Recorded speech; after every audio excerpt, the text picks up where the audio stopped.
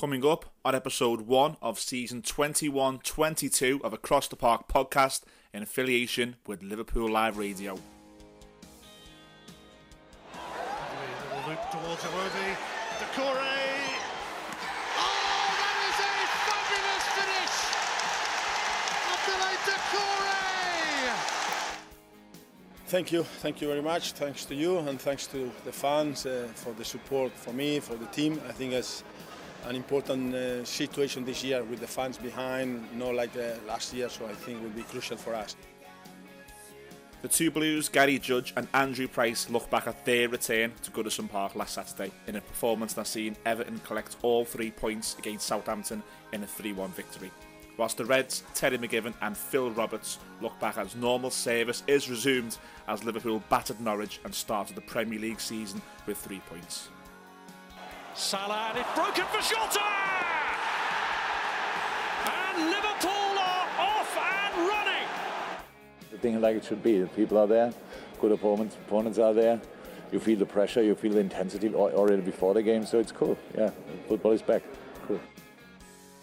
And of course, all 4 of the lads will be looking ahead to Saturday as Everton travel to Leeds United and Burnley visit Anfield. We have the ever popular Who Am I this week in history, plenty of social media questions as well to tackle.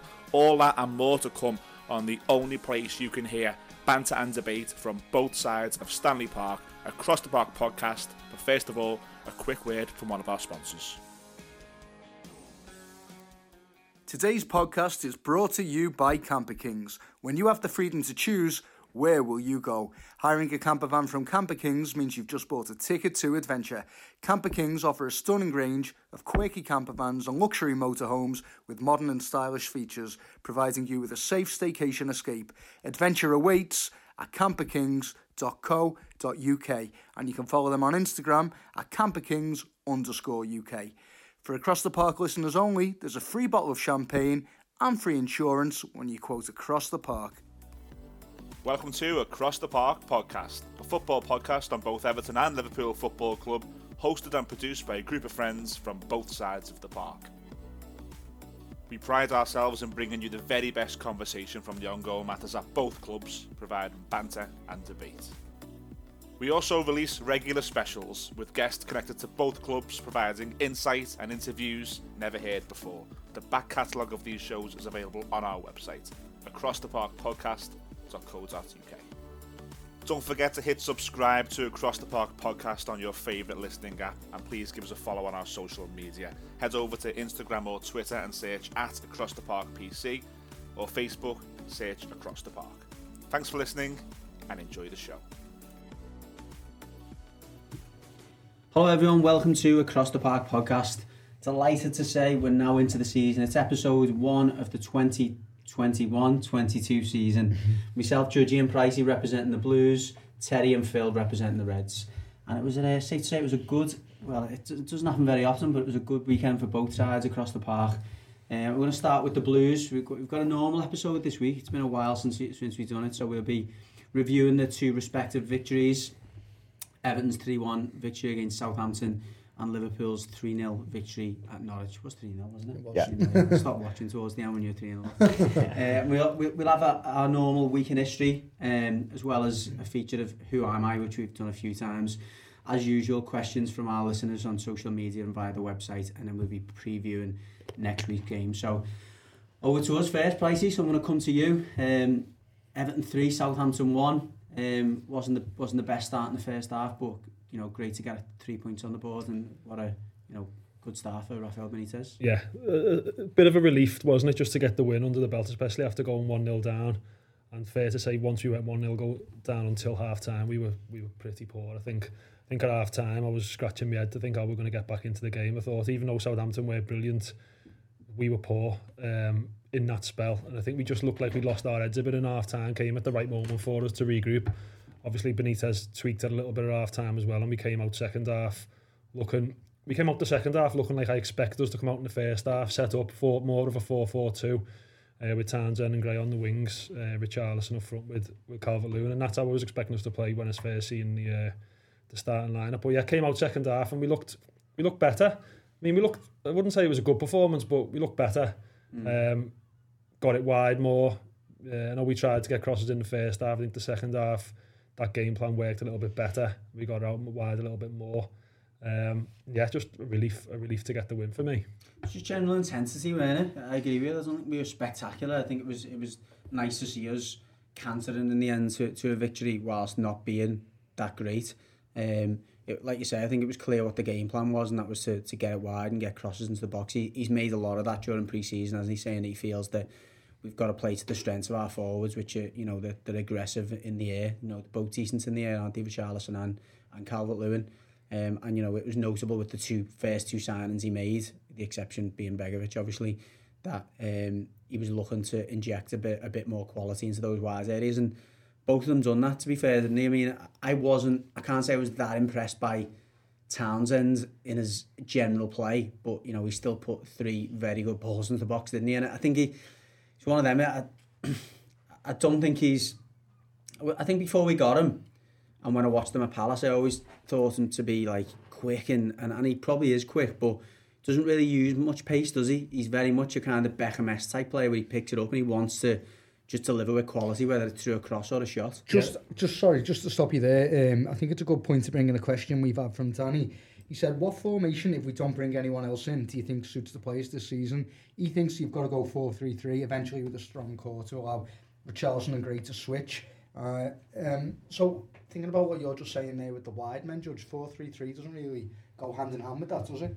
I don't know, it depends who you put in the middle, doesn't it? I mean, on Saturday we played with Allen and Doucouré, and when you play with those two, and you've only got 2 centre mids, you've got to really play 4-4-2, haven't you?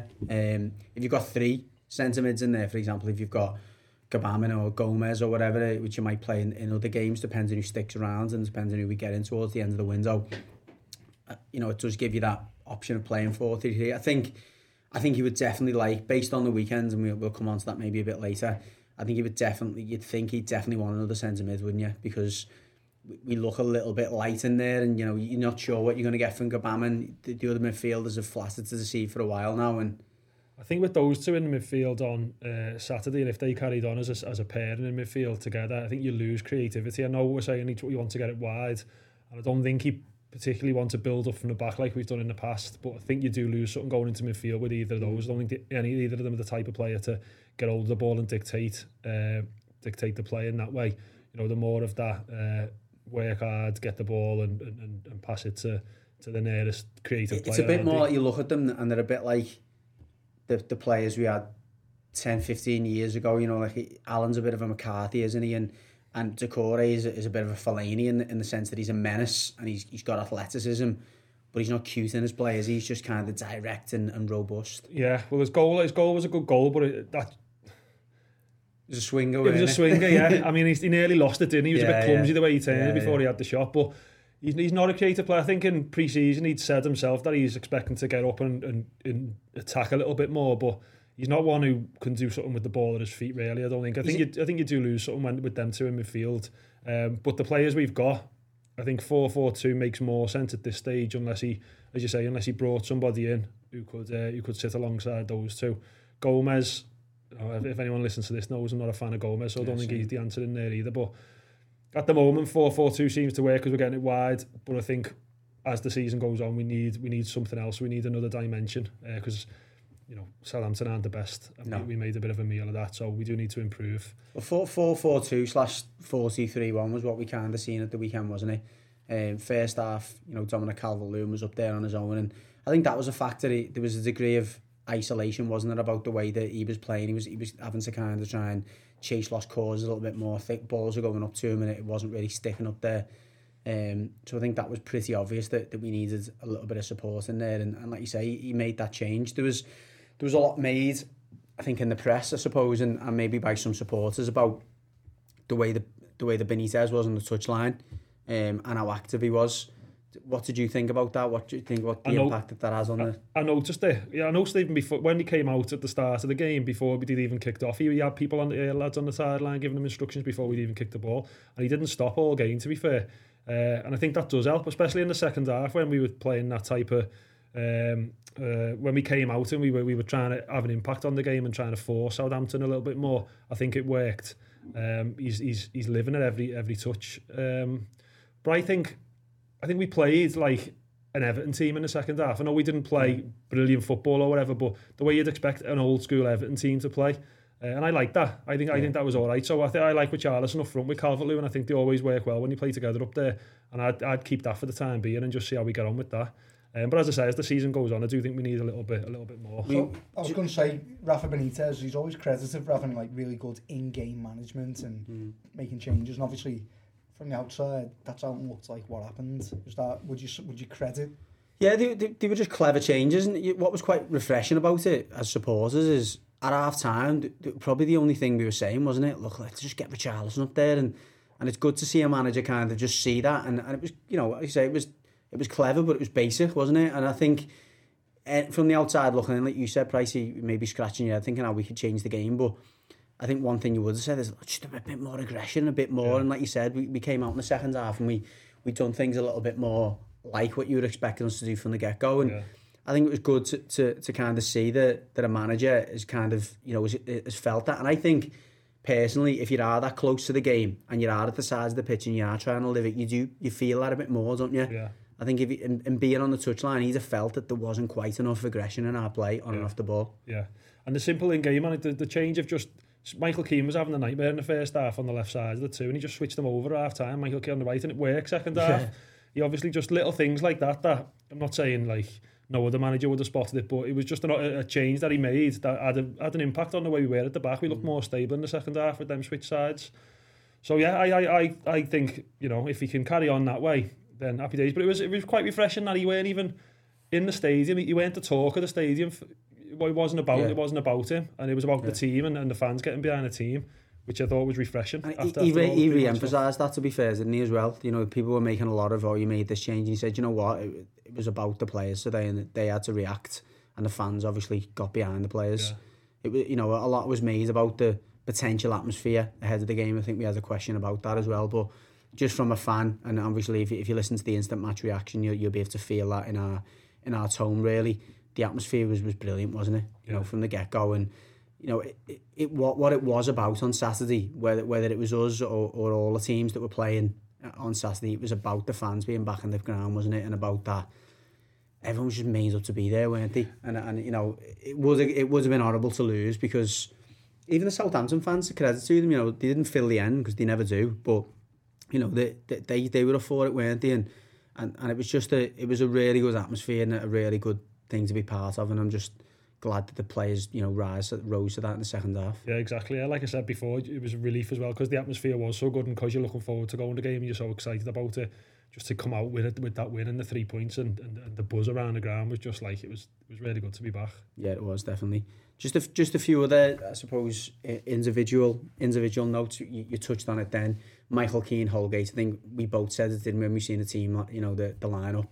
Obviously, Ben Godfrey was isolating, so we didn't have a great deal of choice, albeit we did. Yerry Mina was on the bench. I think that puts into question his future, doesn't it? Because you're looking at them two, and we know from watching the whole of last season, they can't really play together. Holgate I don't personally rate anyway. Michael Keane I'm not the biggest fan of, but certainly when Michael Keane plays, he probably plays better when he's playing with Yerry Mina, because Yerry Mina can maybe command in certain areas that the Keane doesn't. What are your thoughts on the centre-back pairing and what we do going forwards? Well, that just sums it up. The fact that Keane's on the left-hand side in the first half, that'd be Mina's spot. Usually he's left-footed. He's more naturally on the left side of the two. What I think about, I mean, they wouldn't have been my start. Well, you say Godfrey's isolating. I wouldn't have started them, so I would have probably played Mina alongside Keane. And going forward, if I had my choice, I'd have Mina and Godfrey as me pairing. I wouldn't have Keane and Holgate. But I think you're right. I think it probably means that we're looking to maybe cash in on Mina, who's more sellable than the other two. I think that's probably where it comes from. His Instagram's didn't help either, does it?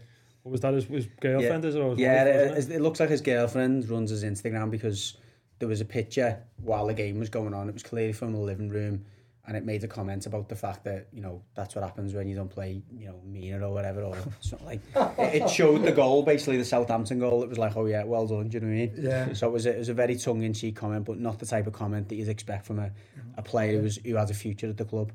It'd be disappointing if I understand we need the money and stuff like that and financial fair play, but it'd be disappointing if we sold Mina, I think, because I think him and Godfrey could build up a good understanding, a good pairing between them, and that alongside the fact that I don't think Keane or Holgate are particularly good enough either. He needs replacement. If you sell the money, you'll need to spend it just on a target. Yeah, I think he does want it. I think he does want a replacement. I don't think from the way that he's treated them so far, as in like he's been back for a few weeks.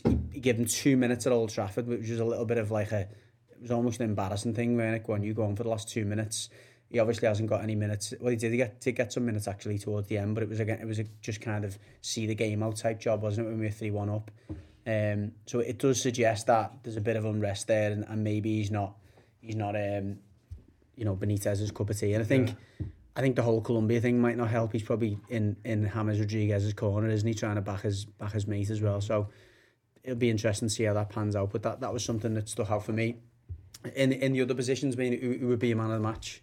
I thought Takore was the man of the match. I thought he worked hard. He played well. As I say, he's not creative, but he's not supposed to be creative, is he? But he was up and down well. He was harrying Southampton in the second half. I think he was one of the drivers to how we got back into the game. Well, I thought Richarlison played well. As I say, I like him up front with Calvert-Lewin in the second half. I think he works well when he's 1 or 2 up front. Gray, what did you think of Gray? He was all right. I thought he's a good link player, isn't he? Plays well with other players, and I always had this kind of perception of him before he come to us, that he was a bit of a maverick and he's done his own thing and whatever. But from what I've seen of him pre-season, what I've seen of him at the weekend, he's a clever player, isn't he? And he just looks like, and you can see why he hasn't really kicked on at other clubs. He just looks like he doesn't ever do quite enough, does he? Do you know what I mean? I think he's got more levels to go to, and he maybe just doesn't. The consistency through the game wasn't there, was it? He'd have little moments and then you wouldn't see him for another 15 minutes and it's a little bit frustrating. Yeah, I'd worry about his final ball as well, if he improves on that. As you say, fits and starts second half especially, because there was some good moments in the game when it went down the left-hand side and he was involved and he played well. But he did go missing a couple of times as well, I do agree with that. But yeah, final ball for me, probably, on that first time I've properly watched him, so leaves a lot to be desired, but let's see how he gets on. One player I want to mention, because he's not a fan of not many Evertonians are a fan of him, but he come on and has an impact, Alex Iwobi. He did have an impact, yeah. He did come on and do all right. He done well. He was involved in the 2 goals. The only thing I'd say about, you comparing him to Townsend's delivery is the only thing that, it's not the only thing that's what we need from Townsend, but I wouldn't say Townsend's head and shoulders above Iwobi from what I've seen and what I know of Townsend already. But Iwobi came on and he was involved in 2 of the goals, wasn't he? And he done well. Do you know what, lads? I think I'm back to last season. I remember loads of messages after games saying, or even reviews on the podcast, Iwobi's done all right there. Iwobi's done all right there. And then come to the end season, everyone's like, Iwobi's terrible. I was like, what's happened? What have I missed here? I'm not sure what your memory's questionable, to be honest, Phil. I'm not sure what messages you were looking at. Done all right is probably the best that you'll hear about him. Do you know what I mean? One of the better players, though. That seems to happen a few times. 35 million. When you pay 35, I mean, you paid 35 million for Diego Jota, and that's what you should be getting for 35 million. I suppose so. Do you know what I mean? And that's what. It's not what we were expecting, because everyone's like, "You joking? What have we paid that for him?" And it's unfair, and we've seen it with other players where the price tag maybe flatters them or whatever. But it's not just his price tag, though, is it? It's even at Arsenal, he never had a settled, this is my position. Like, you don't really know what he is. I used to be sympathetic of that, but I don't think that's anyone's fault. No, but it's more his, that's the thing. It, exactly, yeah. So it's you sort of. I just feel the end of season assessment didn't match like the in season. No, I think the end of the season assessment of him being not quite good enough and not doing enough in games and not really, taking the game by the scruff of the neck as you'd expect a player of his ability to do. When I say his ability, for his country and at times for Arsenal, and we haven't really seen it at all. I can't remember any telling contribution that he's made that's really kind of been like, wow, Iwobi was man of the match there. I think there was one game last season maybe, because we did get a couple of messages about it, but I know what you're saying. Like there was times last season where Everton needed a midfielder to step up and own it. He really sort of staked the claim on the side, and then he just never really was able to do it. He hasn't got that in him. Got that in him. Either a confidence thing or a lack of concentration or something, because he's, as Judge said there, he's got ability, but he just can't consistently do it. I'd say a lot of positives come out of it for us, more than anything else, the 3 points. And it, we said it before the game, we mentioned it in instant match reaction. It was important for Benitez, wasn't it? I mean, to lose that game, particularly if it was 1-0 and for us to not get in the score sheet, it would have put a lot of pressure on him.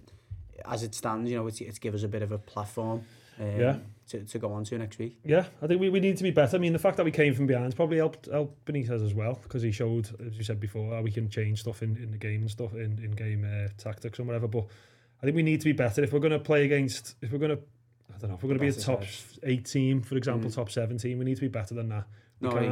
Southampton are not a good team, and we made hard work of it. I think we need to improve. I think we've done all right, is the best I can say. Leeds will be tough though next week. Yeah, we're going to review it in a bit, but that'll be a tough game. Despite the fact they obviously got beat heavily the weekend, we know what you get with Leeds, and it's almost the opposite to what Southampton give us. They'll be on the front foot, won't they? Before we move on, obviously got to mention, I did say in the instant match reaction, I can't remember the last time we come from behind. We did obviously find out this morning it was 2015. So the last time Everton come from behind to win was at West Brom away in 2015. So remarkable stat, but you know, credit to Benitez for getting that monkey off the back straight away. At half time it is. So because you came back against West Brom actually when Ferguson was in charge, didn't you? When he was in that sort of spell. I remember you were behind and then you ended up winning the game. It wasn't West Brom. I think Ferguson managed the game against West Brom. Maybe it wasn't West Brom, but there was definitely a game. Man United he drew or something. No, he came from behind. It's half time. Yeah. 1-0 down half time. But yeah, obviously very, very encouraging sign, and hopefully more to come. Moving on to the red side, you know, pretty straightforward victory, I guess, at the end, and you know, you expect nothing less than that when you go to Norwich. Well, you're right, yeah. I think it's crazy to say at this point, but you play Norwich and the level of competition in the league this season, with hindsight, we'll probably end up saying must-win games like that, because you might drop points throughout the season against the top teams. I don't think anyone can afford to lose 3 points to a team like Norwich, can they? So, but it was... You've still got to play them, Phil. But it, you know, it was a big... a professional performance, so it was... Yeah, I think, you know, it's an opening game. You're away for your first game. You're on the R5 slot, you know what I mean? You know other teams and how some of their results have gone and stuff. It is one of them where you look at it and think, could it be a potential banana skin? Not just because Norwich playing yellow, but you know, obviously we've got a good record against them, which I think is what Judge's point is. You know, I think it got flashed up, didn't it, on the screen on Sky or whatever? It's some mad record that, like, I think we've won there like 9 times out of the last 10 times we played there or something like that. Suarez loved it, didn't he? Yeah, John Ruddy didn't. But you know, I think that's right. It wasn't just a professional performance. It was actually a pleasing performance for me. You know, I watched the game in the pub, obviously, with the lads. I didn't go. But I thought, you know, it is one of them where they do play nice football, Norwich. You know, there's patterns of play that they put together from midfield and through the forward line that they're a good little side. They're just a bit ropey at the back, but I think because they do that, they've got to really, really quickly get back into the defensive shape, and it was just that. But that's what was pleasing about our performance, because it was almost like speed at which we were able to. Exactly, you know, like, and you were watching it. It felt last season just didn't feel like Liverpool. You know, like what we've came to expect of a Liverpool side. It's like the middle didn't anyway. Well, everything about it was just weird. You know, like it just didn't feel right. But even though we were top on New Year's Day, it just didn't feel like we were playing the same type of football.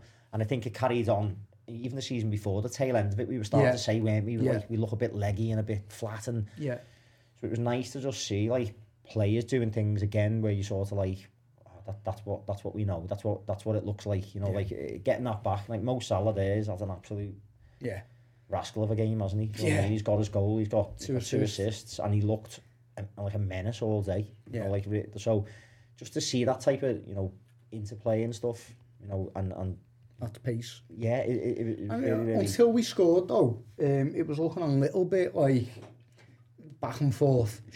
Is that fair to say? Yeah, that's what I mean. I don't think, you know, for a part of the game, I don't think like we walloped them or nothing. But I didn't ever feel nervous watching it. There wasn't a lot of chances. I think Pukki had a chance where he went down the right hand side and Alisson parried the shot, but if Pukki had a squared, I think he would have scored. But he missed the pass, and he took the shot on instead. But we almost went up and scored after that, and it was almost like, that's what you want. You know, that response as like you've had a bit of not a near miss, because I'm not looking at it thinking like Alisson was quite a comfortable save in the end, but you sort of want to see that response, don't you, where your players sort of go, all right, maybe we just need to find another gear here to sort of get our goal and assert our authority, and we did.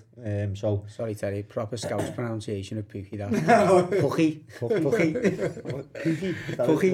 Pookie from Scotland. Why is it U when it's a U? Because he's Scandinavian. He's Finnish. Pookie. Yeah. Sorry. Pookie. But anyway, so it was good to see that, like sort of, as I say, you take your shot and your keepers have to pull a save out, and then you go up the other end and you sort of get your goal, and then from that point on, as I say, I wasn't watching it thinking this is dangerous, or like we're living dangerously. It felt pretty. Yeah, without being an outstanding display, it was very, very good, wasn't it? Yeah, it was. And Firmino didn't start, which I was half expecting. I half wanted that, to be honest. Just thinking, the form last season and stuff like that. And I was really happy with Jota. Yeah, well, the thing is, like, I think Firmino didn't start, but he played really well against Osasuna, where you're sort of thinking, I think, will that give? I thought he looked dead sharp. I read the game against Osasuna, I thought, that's a Firmino that we haven't seen for ages, like looking dead lively, harrying players and stuff. And it could have something to do with the fact he knows Jota's serious competition. I said that to my dad. I was like, maybe, that pressure's there, and he didn't start the game on Sunday, which everyone was saying was the one where the majority of the side looked like that would be the team that starts, the one who play on Sunday. Yeah. So maybe he has thought, I need to do something to get in the frame, and we can't complain with Jota though. He's got his goal again, hasn't he? Yeah. You know what I mean?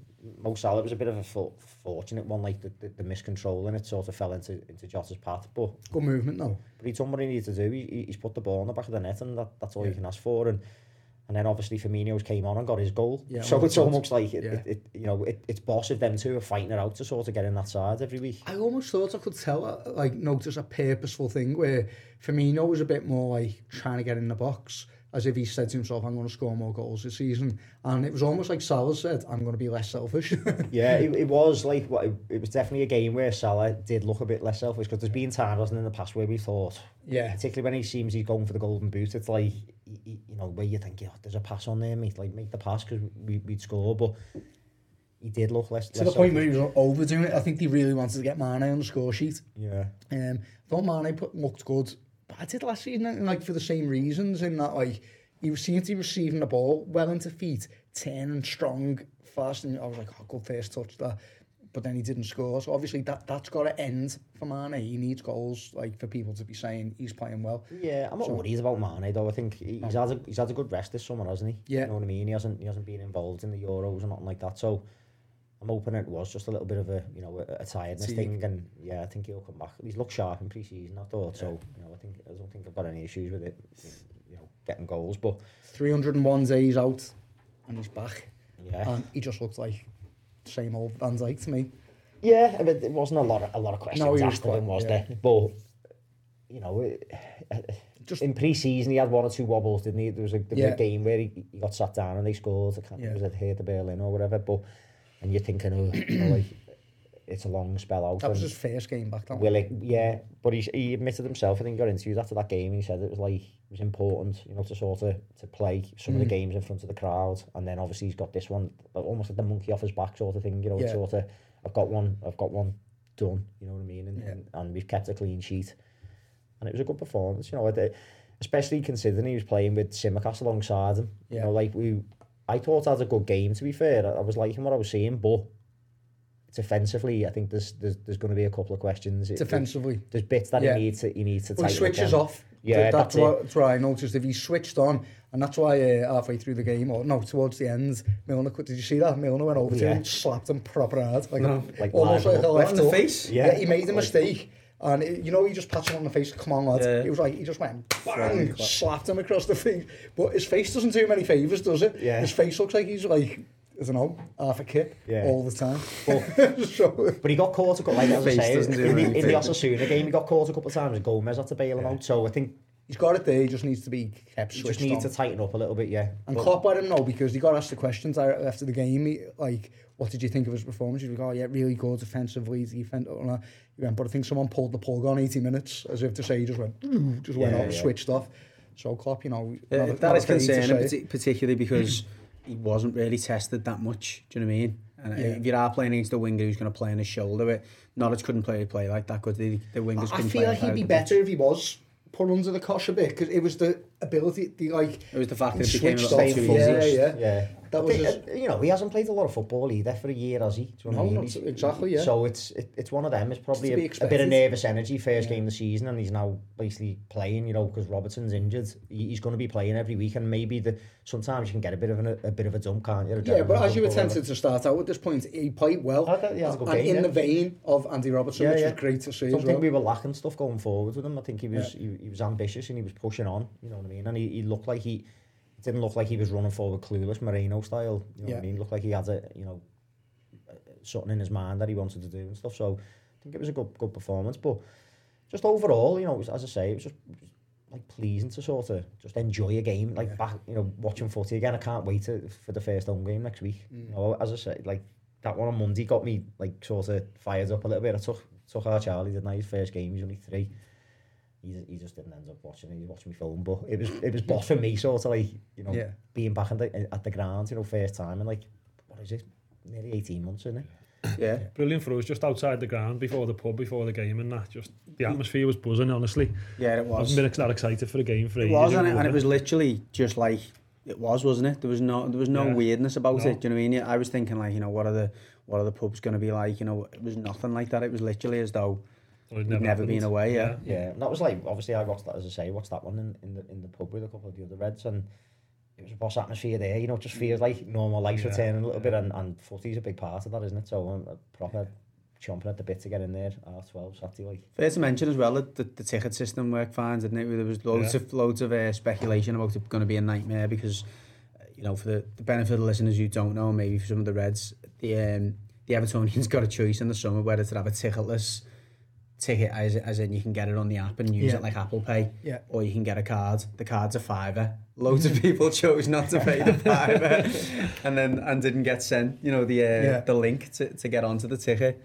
So there was loads of rumours that people wouldn't be able to get in, old fellas wouldn't be able to open the app or whatever. It was nothing, was it? No. It'd be interesting to see how ours goes on Saturday, because obviously we had them 2 friendlies, didn't we? The Sunday and the Monday, and the first one got delayed by half an hour because fans couldn't get in because it was a shambles, and then the second one, Liverpool basically said, scrap the ticketless thing, print your ticket off at home, and then that game got delayed 15 minutes. So we're an early kick-off on Saturday at 12, and they were telling people on the Monday to get there at 4 o'clock to get in, like before a 7:30 kick-off. So it'll be interesting to see how it goes. People getting there at 7 a.m. Flask. But so we'll see what happens on that. Hopefully they've worked out the kinks. But we're trying to go ticketless, so print your tickets off. Yeah, it was God. And then it did, like I printed them and all that, and then when you get there, they were like, we've got to fold it a special way so that it fits in the slot. Oh my God.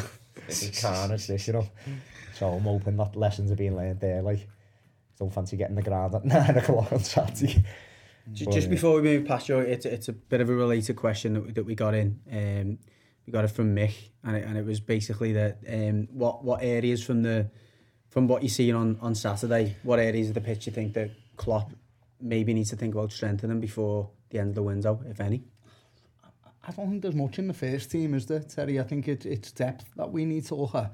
I read an article saying Milner playing in the number 6 highlights the lack of depth in Liverpool's squad, and I was thinking we've got Fabinho, Henderson, Thiago is number 6, Milner's like the 4th choice to put there. So it's just depth, and it depends who we sell, because we've still got Origi and we've still got Shaqiri. They're meant to be definitely gone, but they haven't gone yet. So it's quality and depth, isn't it? Like I said the season we won the league, we need luck with injuries, and we had them that season. We had bad luck with injuries last year, and look what happened. So because of the lack of depth, we rely on luck on the injury front. So I don't know if the names you just listed, them probably Fabinho being the exception, it just screams a bit of a lack of athleticism in there. Do you know what I mean? You've lost Wijnaldum. In the 6. Yeah, you think about Milner's obviously the wrong side of 35 now. But he also ran the most yards out of anyone. Yeah, ran the most, but there's a difference between running the most yards and doing it at that intensity. Explosive pace. But as Phil said, though, he's, I think Milner's not going to be a first choice in Liverpool midfield. He gets used almost like a utility man now, doesn't he? There's been times where he's played fullback for us and stuff like that. Way you play, though, do you know what I mean? I just look at those players and think I'm not sure if they're up to that. you know, yeah, but then there's 90 other minutes there's pressing other, but there's pressing other the players ball. there that we haven't mentioned. You know, Oxlade-Chamberlain's still there. He's looked good in pre-season, so he'll be So chomping at the Keita. bit to play. Keita's looked good in pre-season. Like, obviously, He I'm can't not. be accused of being like unathletic, can he? Well, you know what I mean. He's had a good pre-season. Everyone who listens to this podcast knows my feelings about Keita, but I can't say he hasn't had a good pre-season, and I hope it is. I hope I am proved wrong. And as you say, he's got athleticism. He's a box-to-box midfielder. If you can get him playing anything like we think we were getting, we've got a serious player in our hands. So, but that's it for me. Like what Phil's saying is with the depth thing, that is what we need at the first team. I don't think needs a load of work, but when Henderson, Fabinho and Thiago isn't available, then you want to be able to go, well, Keita's available, Oxlade-Chamberlain's available. They've also been injured loads over the last couple of seasons, so it's almost like if they're fully fit, I think we're fine in depth in midfield probably. Curtis Jones and yeah, he's got an injury, he went off, didn't he, against Osasuna after like 15 minutes. Back, but, won't he? but yeah, The depth of the yeah, squad. he'll come back. But I personally would still sign a midfielder to replace, to try and replace a Wijnaldum, because I am worried about relying on Oxlade-Chamberlain or Keita, because their injury records don't stand up. And are they good enough as well? Thiago as well. They don't. Oxlade-Chamberlain.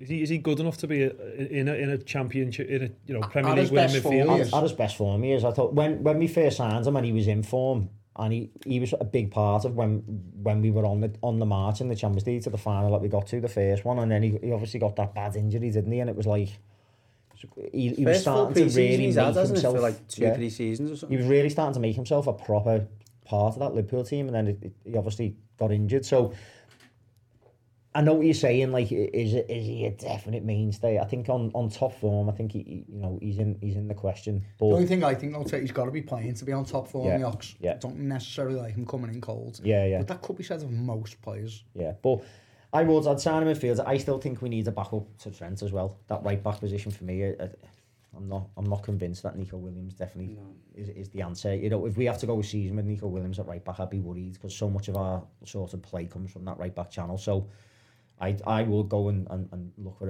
a right back as well. But Fair question to ask, Terry, is do we need more goals from midfield this season? Do we need a former Coutinho-esque sort of player? Would you bring something like that in?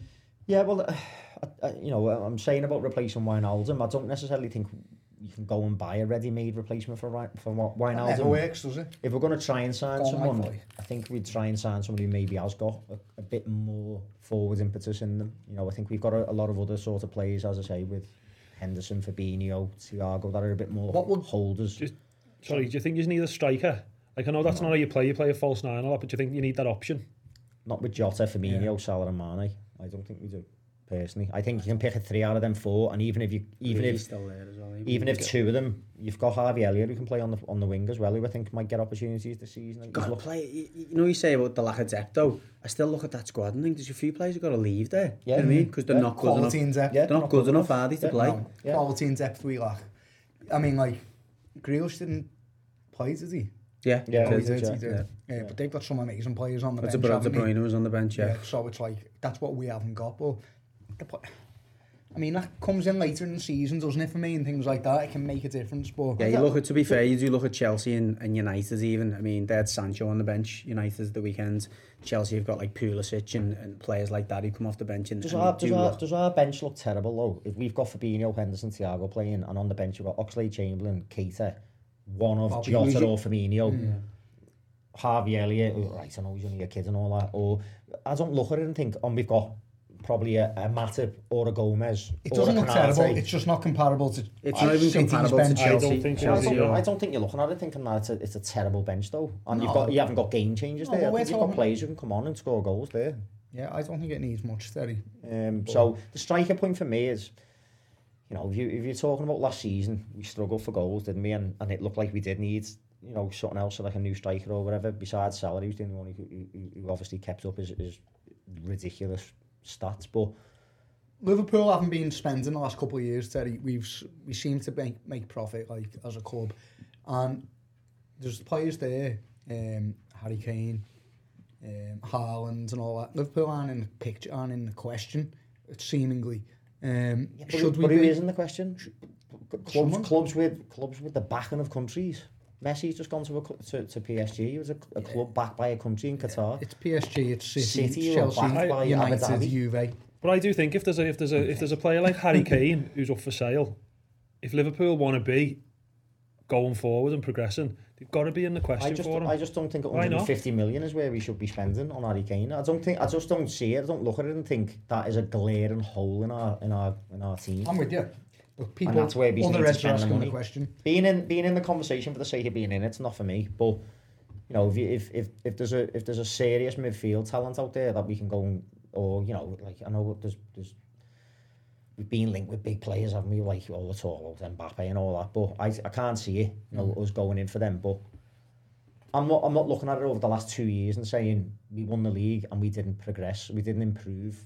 We also, the season after we won, it was a COVID season where no one knew when that was ending. Freak season. Money wasn't, you know, the financial side of things is vastly different, isn't it? So it's no one can spend. What's happened is City, Chelsea and United have done good business. They have. Yeah. No denying that. And so some people are worrying, have we been left behind? Yeah. And, you know, time will tell, I suppose. But... Well, it will. I think as fans, you'd rather we spend money than not spend money. You know, if we can go, if we can get Kane, then yeah, I'd love us to get him. I just personally, if it was me running the money side, I just think spending 150 million to go and sign Harry Kane, I just don't think it represents a good idea. I don't necessarily think Pricey's saying that Harry Kane's the answer. I think what he's saying is you'd like to think that you should be in the mix. Like Haaland, for example. I mean, you know, Mbappe, you know, it was suggested you were in the mix, but it wasn't really, was it? It was never going to happen because of the fact that... But we all heard Haaland's demands, like in terms of what he wanted in wages and with agent money and all that. It was... You're talking 400 grand Yeah, but Teddy, you're talking country-back clubs. Name them. PSG. Really PSG and City. That's it. So that's two. You can't sign everyone. They are signing everyone though. Like, PSG have basically signed loads of players and are paying them batty money. You know, what if they signed this year? They've signed Ramos, Messi, Donnarumma. Who's the other lad? They signed like 40 million or 60 million, was it? That to me in a season where no one's got any money is big money. You know, and they're just on a different level. City aren't far behind. If they pick up Kane and Grealish, that's 250 million on two players. Haaland is the example. So you can only get market value.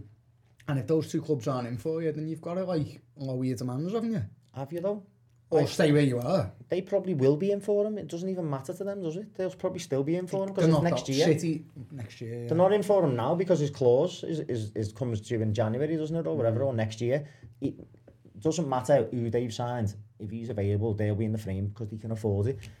If Liverpool start paying 400 odd grand a week out to Haaland, then you've got to give it to Van Dijk. You've got to give it to all the other big names in your team, and that's just a slippery slope for me. You know, that's not the way we operate. That's the reason why Wijnaldum didn't get what he was. But it's the reason why Barcelona are where they are, because once you give it to Messi and stuff, everyone else. I like winning things, running the business right. That means something to me actually. You said that on the podcast last week, didn't you? Yeah, I think you're right. Yeah. I think there's something in that. I'm not saying I want us to be proper tight mings. I don't want to spend any money, but I do like that we do it sensibly. I don't ever want to be in a position like we were under Hicks and Gillette, where we're on a slippery slope and flirting with administration and all that. Once you've gone through that once, you never want to go near it again. So I think we do run it properly. You know, a bit of a tight ship on the financial side, and maybe it annoys some Liverpool fans, but for me, I can't. You can't look at the trophies we won and say that it's not really worked. So, you know what I mean. I'm okay with it for now. Fair enough. Well, yeah, it is going to be an interesting last few weeks, I think, when it comes to the transfer window. So we'll keep a close eye on that, and obviously we'll be reporting as and when any major signings happen. Before we move on to previewing the next week's games, we're going to briefly look at a week in history. So we'll start with the Blues, Pricey. Going to take you back to 2012, first game of the season at Goodison Park. It was Rooney coming back to Goodison again, which was always a tasty fixture, wasn't it, in the list. Robin van Persie made his debut for Man United. Big move from Arsenal. I think he come off the bench actually with 20 minutes to go, but the headlines were stolen by Marouane Fellaini in a 1-0 win. We obviously took a little look back at it, didn't we? The highlights today, but what do you remember of it yourself and that team in general? Of the game itself, I do remember it being a good atmosphere Monday night, weren't it? First game of the season, and I do remember Fellaini having a stormer. And then just reading up on it, as you say before, Carrick was centre back, which just reminded me of it. Makeshift. And he was bullied by Fellaini, and Fellaini was brilliant. The team, actually looking at the team on paper, it's not actually that. It's not like that's not the best. Pina, Osman, Naismith, I think, was in there. So, but it's the Moyes. I think we finished 6th. I was just looking. I mean, it's the Moyes mentality. I think that's that team, isn't it? And that win as well was a Moyes win. I think the way, from what I remember of it, was we battled for it, and we, as I say, the atmosphere was brilliant. But that was how good Fellaini could be. Oh, watching the highlights back, he was unbelievable. There's one where he picks it up in the inside left position, wrestles a player off him who thinks just trying to cling on to him, goes past 2 players, like ghosts past them. He had this weird little gangly style. He wasn't quick, was he? But he'd managed to elude players and get past them in a dead awkward way. He was better on the ball than what you think. Oh yeah, he was, good touch for a big man, as they used to say. Yeah. But his header was a big tar on header as well. Oh yeah, what proper dunking header the Glasgow Street. Yeah, but that's what it's all about. Then first games of the season. Now look, Saturday games are boss, but you know the night games are Goodison. Under the lights against your Man United, Liverpool, whatever. You can't beat that atmosphere. It's brilliant. And just looking back at that, you can even feel it from looking at the videos, old videos from it. Credit as well. I mean, you say it was a Moyes-esque performance, but we battered them tonight. They could have had 3 or 4. I mean, I think Osman hits the bar. He has another one that De Gea saves. De Gea makes a great save. Two great saves from headers. A good save from a Baines free kick. They hardly laid a glove on us. I think there was a potential penalty in there, but no, it was a brilliant performance. Looking back, and again, you know, it does remind you. I know. I'm not saying that Moyes gets, you know, he's got a bad rep with the Everton fans. Everyone respects what he does, but you know the manner in which he left, I think we maybe sometimes forget how well he did with that team and how close it was. They were on the cusp of something, weren't they? And he was always a couple of signings away, good signings from just breaking through, wasn't he? Never quite made.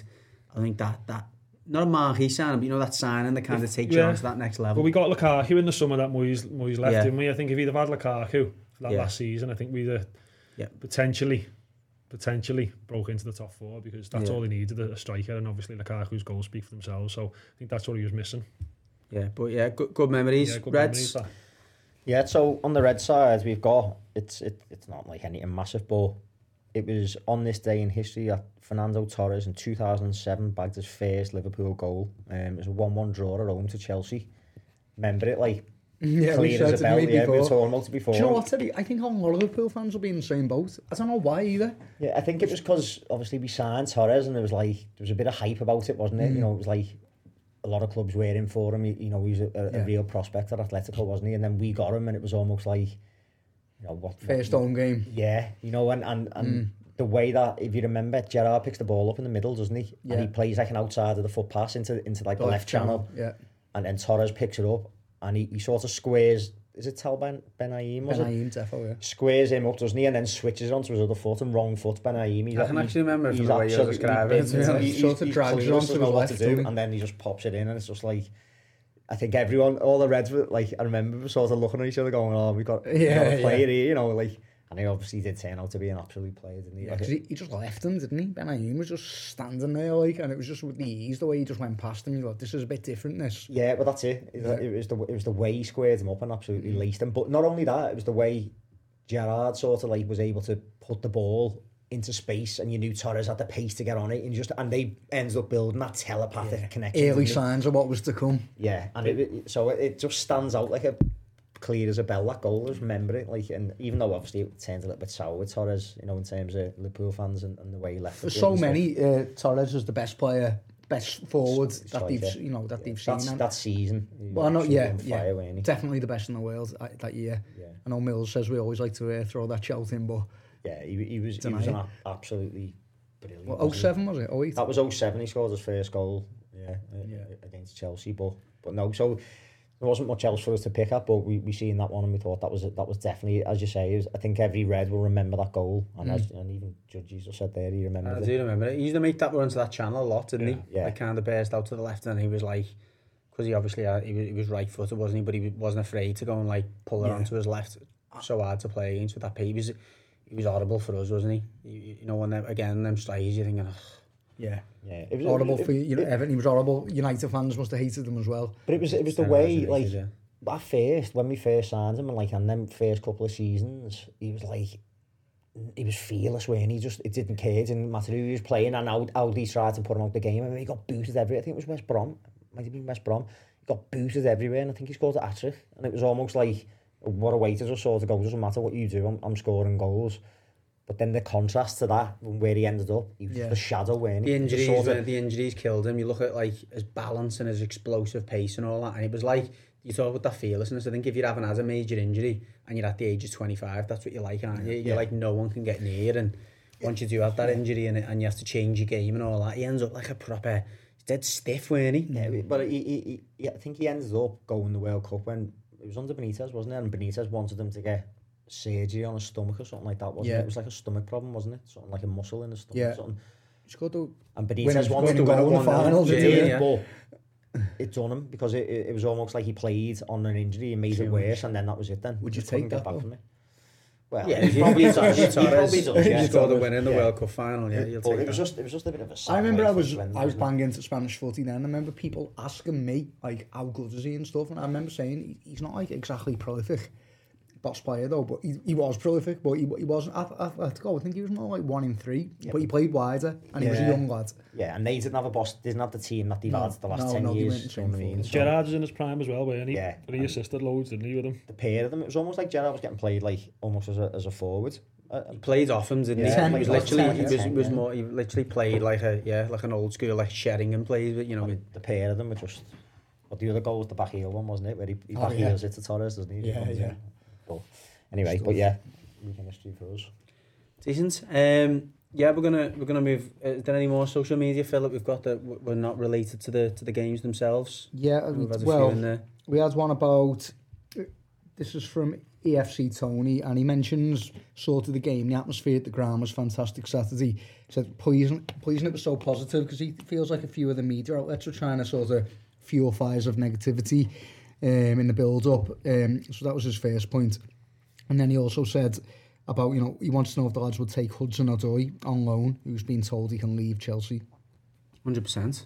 Yeah. I mean, you're looking at improving the quality in the wide areas. Just we spoke a little about the concerns about Gray's final ball, the fact that Andros Townsend hasn't really got the full package as a winger, has he? He's got that delivery, but maybe hasn't got the athleticism that you want out of a winger. Hudson-Odoi has got all that. He can probably be put into that bracket again of maybe not quite being consistent enough, but I think he improves our team without a doubt. Definitely, yeah. I'd definitely take him, as you say. I think he's young, isn't he? And he's a bit erratic from what I've seen, and his final ball's not always there, but when you contrast that to what we've got, I think you'd snap your hand off and take him all day as a loan signing. Especially if I know he's a winger and Keane's a forward, but I think if you're getting rid of Keane, you're going to need another attacking player, at least one. Yeah, definitely. It's a really intriguing last few weeks of the window. I know it always feels like this, but it just feels like it's simmering under the surface. There's loads of players in loads of clubs that want out. Yeah. And it's like one or two transfers going to trigger. I think it's just going to trigger a load more. So I am really looking forward to it. I just hope we can get some money in to make sure we can do some deals, and it's not all like the last thing I want. I know we've said this a few times, is players leaving at the very last minute on loan and we've got no chance to kind of replace them. No. I don't want too many squad players either. No, true. I want players who can go into the first 11 and improve the first 11. I don't want loads of squad players who are just going to make the numbers up just because we need. I think we've got them. I think those two signings for me, even if we finish the window with, like you say, 2 players that are going right into that team, you look at the signings of Gray and Townsend, you think, you know what, they're good, they're decent squad players then.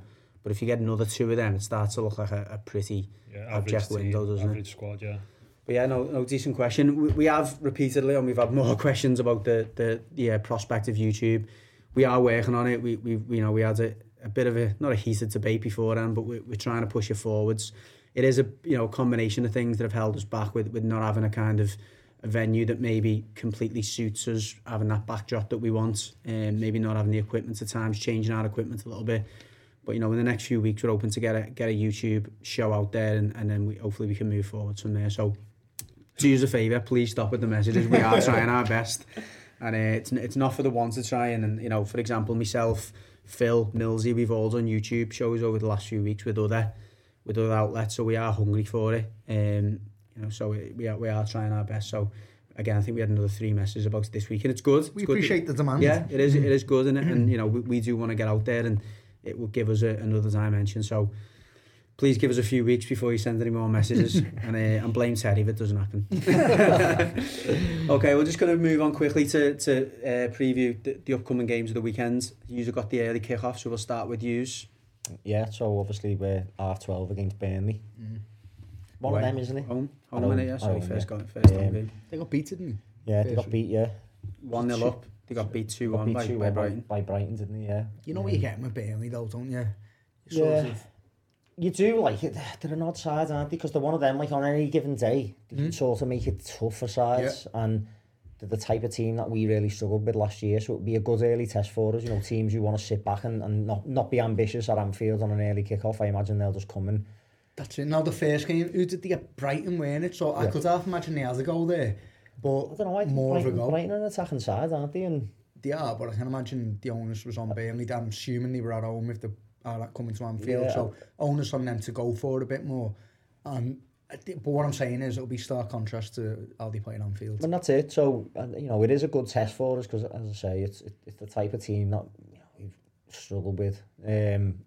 So it will be an interesting one. The thing is, like, when I did see some of their game, you look at their bench and that I think they had 3 sort of reserve proper kids, youth players on their bench and stuff. You know what I mean? I think they are struggling, you know, for squad depth and for players. I don't know whether it's down to injuries or what, or they've lost players, but you know what I mean?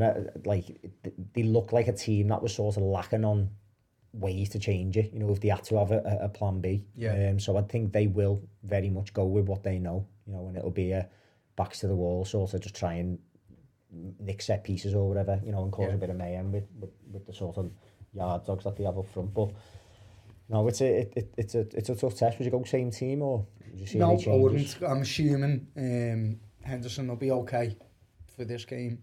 Was he injured or was it only that he'd been at the Euros? He hasn't played a lot of football, has he, Henderson or Thiago, really? I believe he's closest sign as he is. No, hang on, isn't he?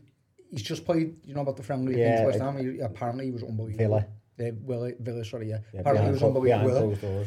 Gone freaking Spanish or something. Say Willie.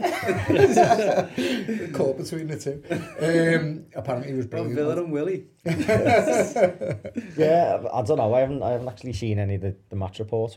I did see Neil. But assuming he was brilliant, he sounds like he's not far off. And yeah, listen, if he's fit, I think, you know, there's no argument. Henderson, you know what I mean, first home game of the new season, your captain's playing, isn't he? You know, if he's fit and he's available. I think for me, I'd quite like to see Fabinho, Henderson, and then, you know, probably be Keita, I think, if I'm honest.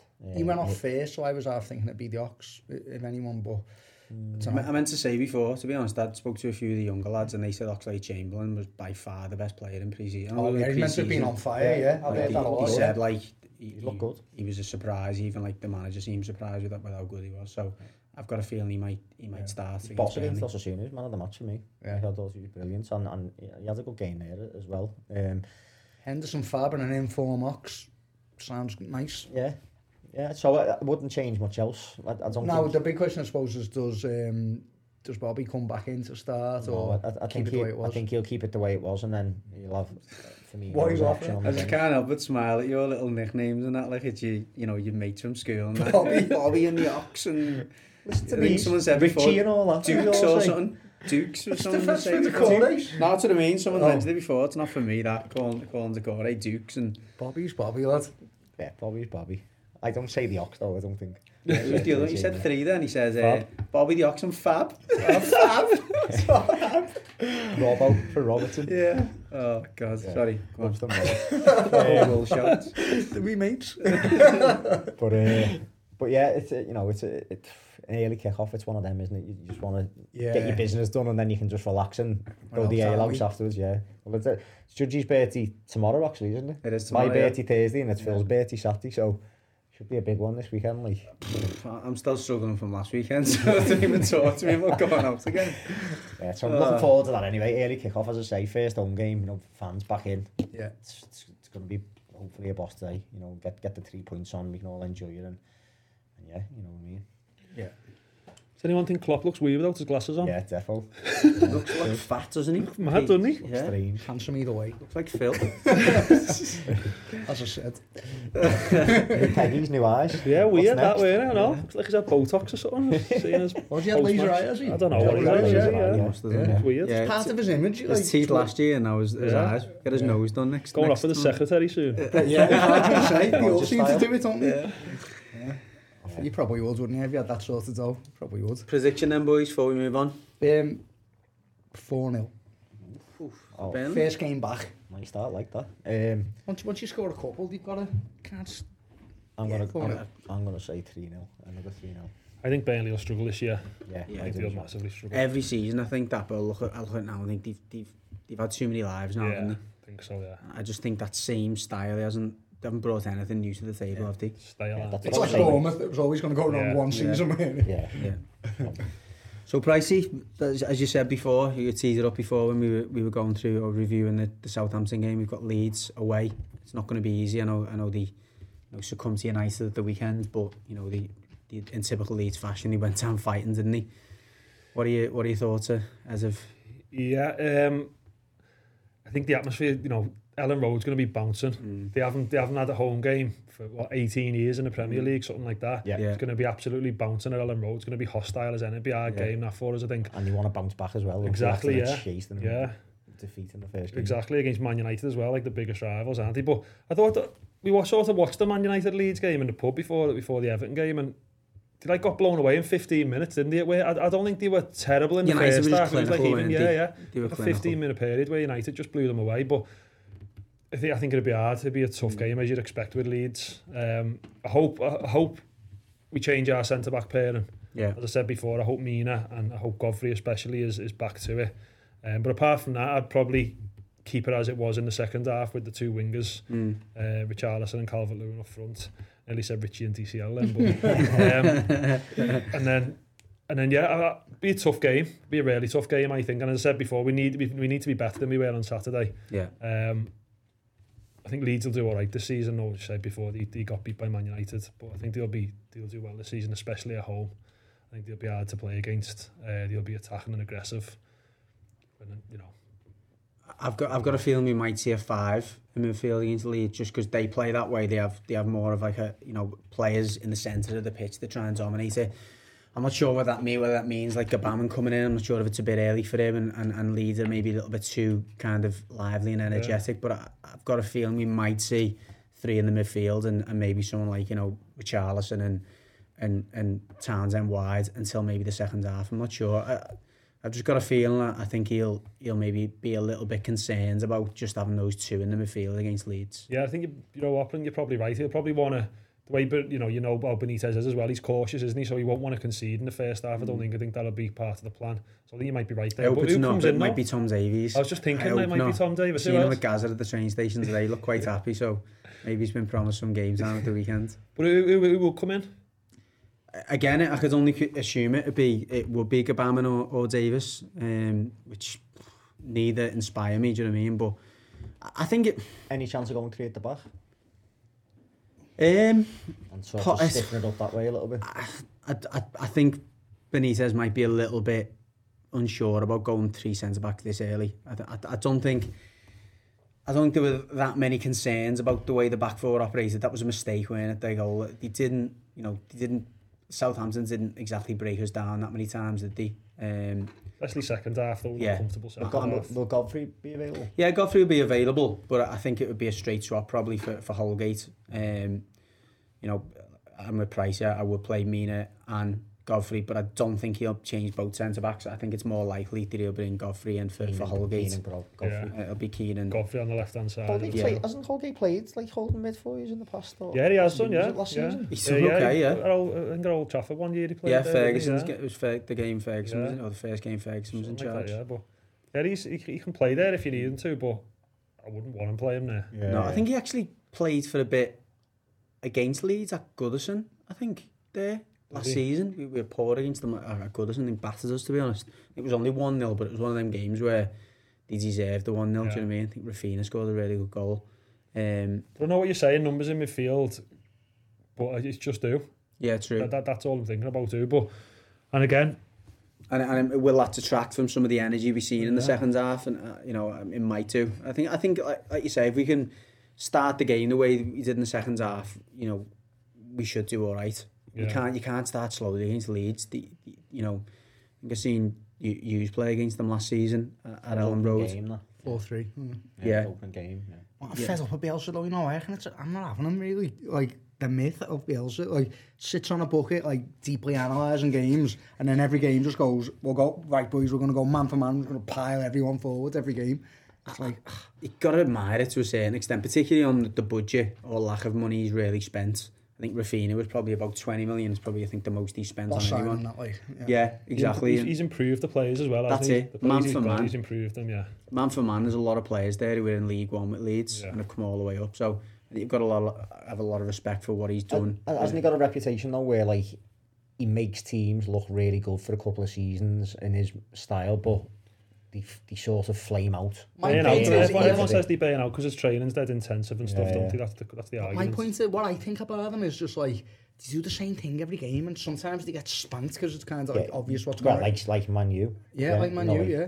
And so I guess you're saying like he's got a reputation as some sort of tactical genius, but it's the same thing every week. Stubborn in I feel like it is anyway. He's stubborn. Argue that with Klopp though a little bit, couldn't you, as well? We play the same way pretty much every week. You look at the best coaches though; they're pretty much all stubborn, aren't they? They all have their way of playing. It's like, look, this is what I do. Very few of them kind of completely tinker every week. Yeah, completely change it to match an opposition. Fair enough. But yeah, Benitez will. You better believe that. Yeah, Benitez will.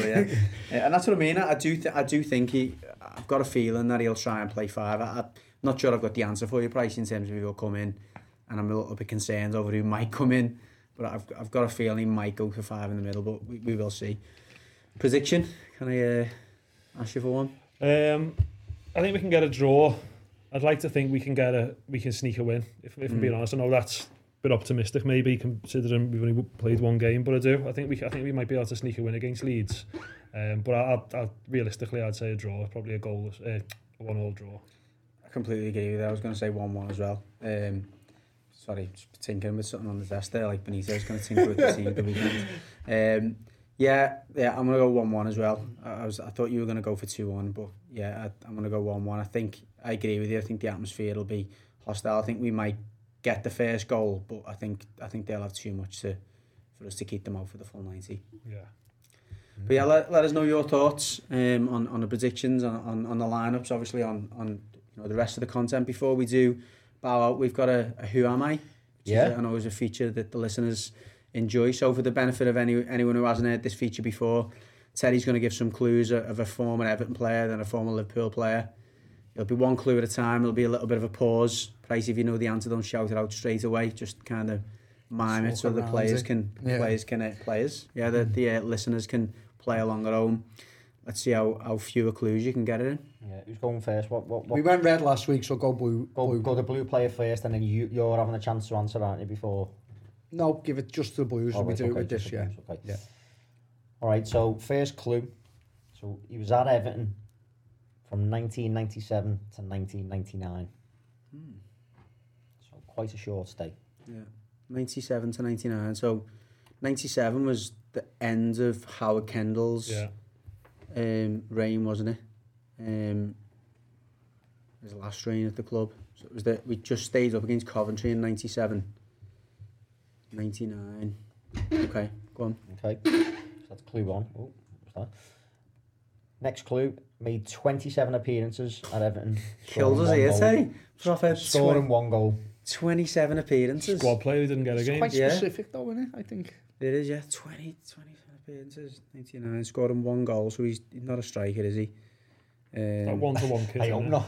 No, he sounds like an Everton striker, to be fair. He's keen, is he? John Spencer. I'll have a guess at a couple of people, I don't want to... No, I was joking John Spencer then, because I don't know he plays only about 10 games or something. We go from Sheffield United, does he? I reckon... No. Well, I don't know. I haven't actually got that in there. Clue 3, you might get it on this one. He left Everton for Bolton. Don't shout it out. Don't shout it out. Sorry, you know what? The first one that come to mind when I spoke about Coventry, because it was like... But yeah, I knew he'd have to go to Bolton. I think most of the listeners would have shouted that out, to be fair, because I remember him going to Bolton. It is Gareth Farrelly. The next clue would have been 6 caps and 1 goal for Republic of Ireland, and then he scored his only goal at the club on the final day of the 97-98 season. When he said only 1 goal as well, I was like, I had a feeling it was him. But he played 27 times.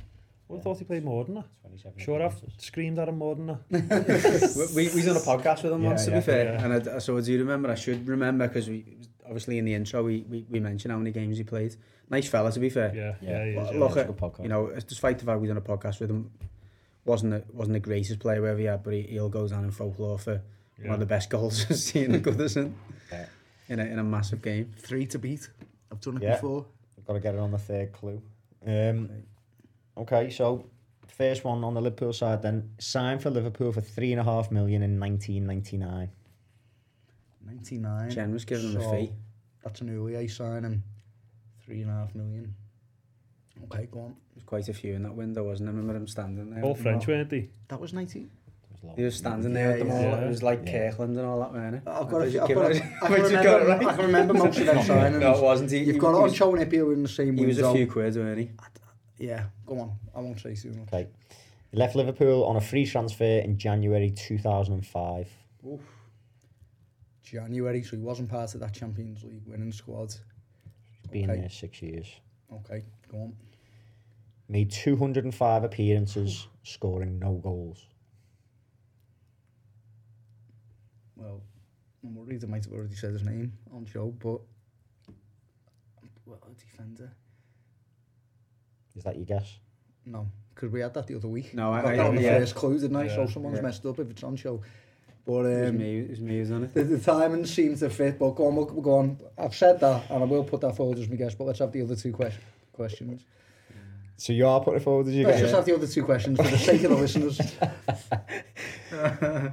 All of his honours came for Liverpool except 1 Scottish Cup in 2004 and 2005. I don't know, actually. So we obviously left for a Scottish team. Go on, I can't even remember that. And the last clue, he famously handballed a Thierry Henry effort off the line in the FA Cup final. There he is. There he is, It was a draw. So yeah, I done on Joe about 10 weeks ago. To be fair, Gary prepared the Who Am I for. Gary was here as well. I got it right on the first question, the on-show one. What was the first question? Judgy said he played for like some mad team, and I went, that sounds Swiss, that. On yeah. show. Oh, no, I was on that. Oh, I was on that yeah, podcast, yeah. I remember it actually now, yeah.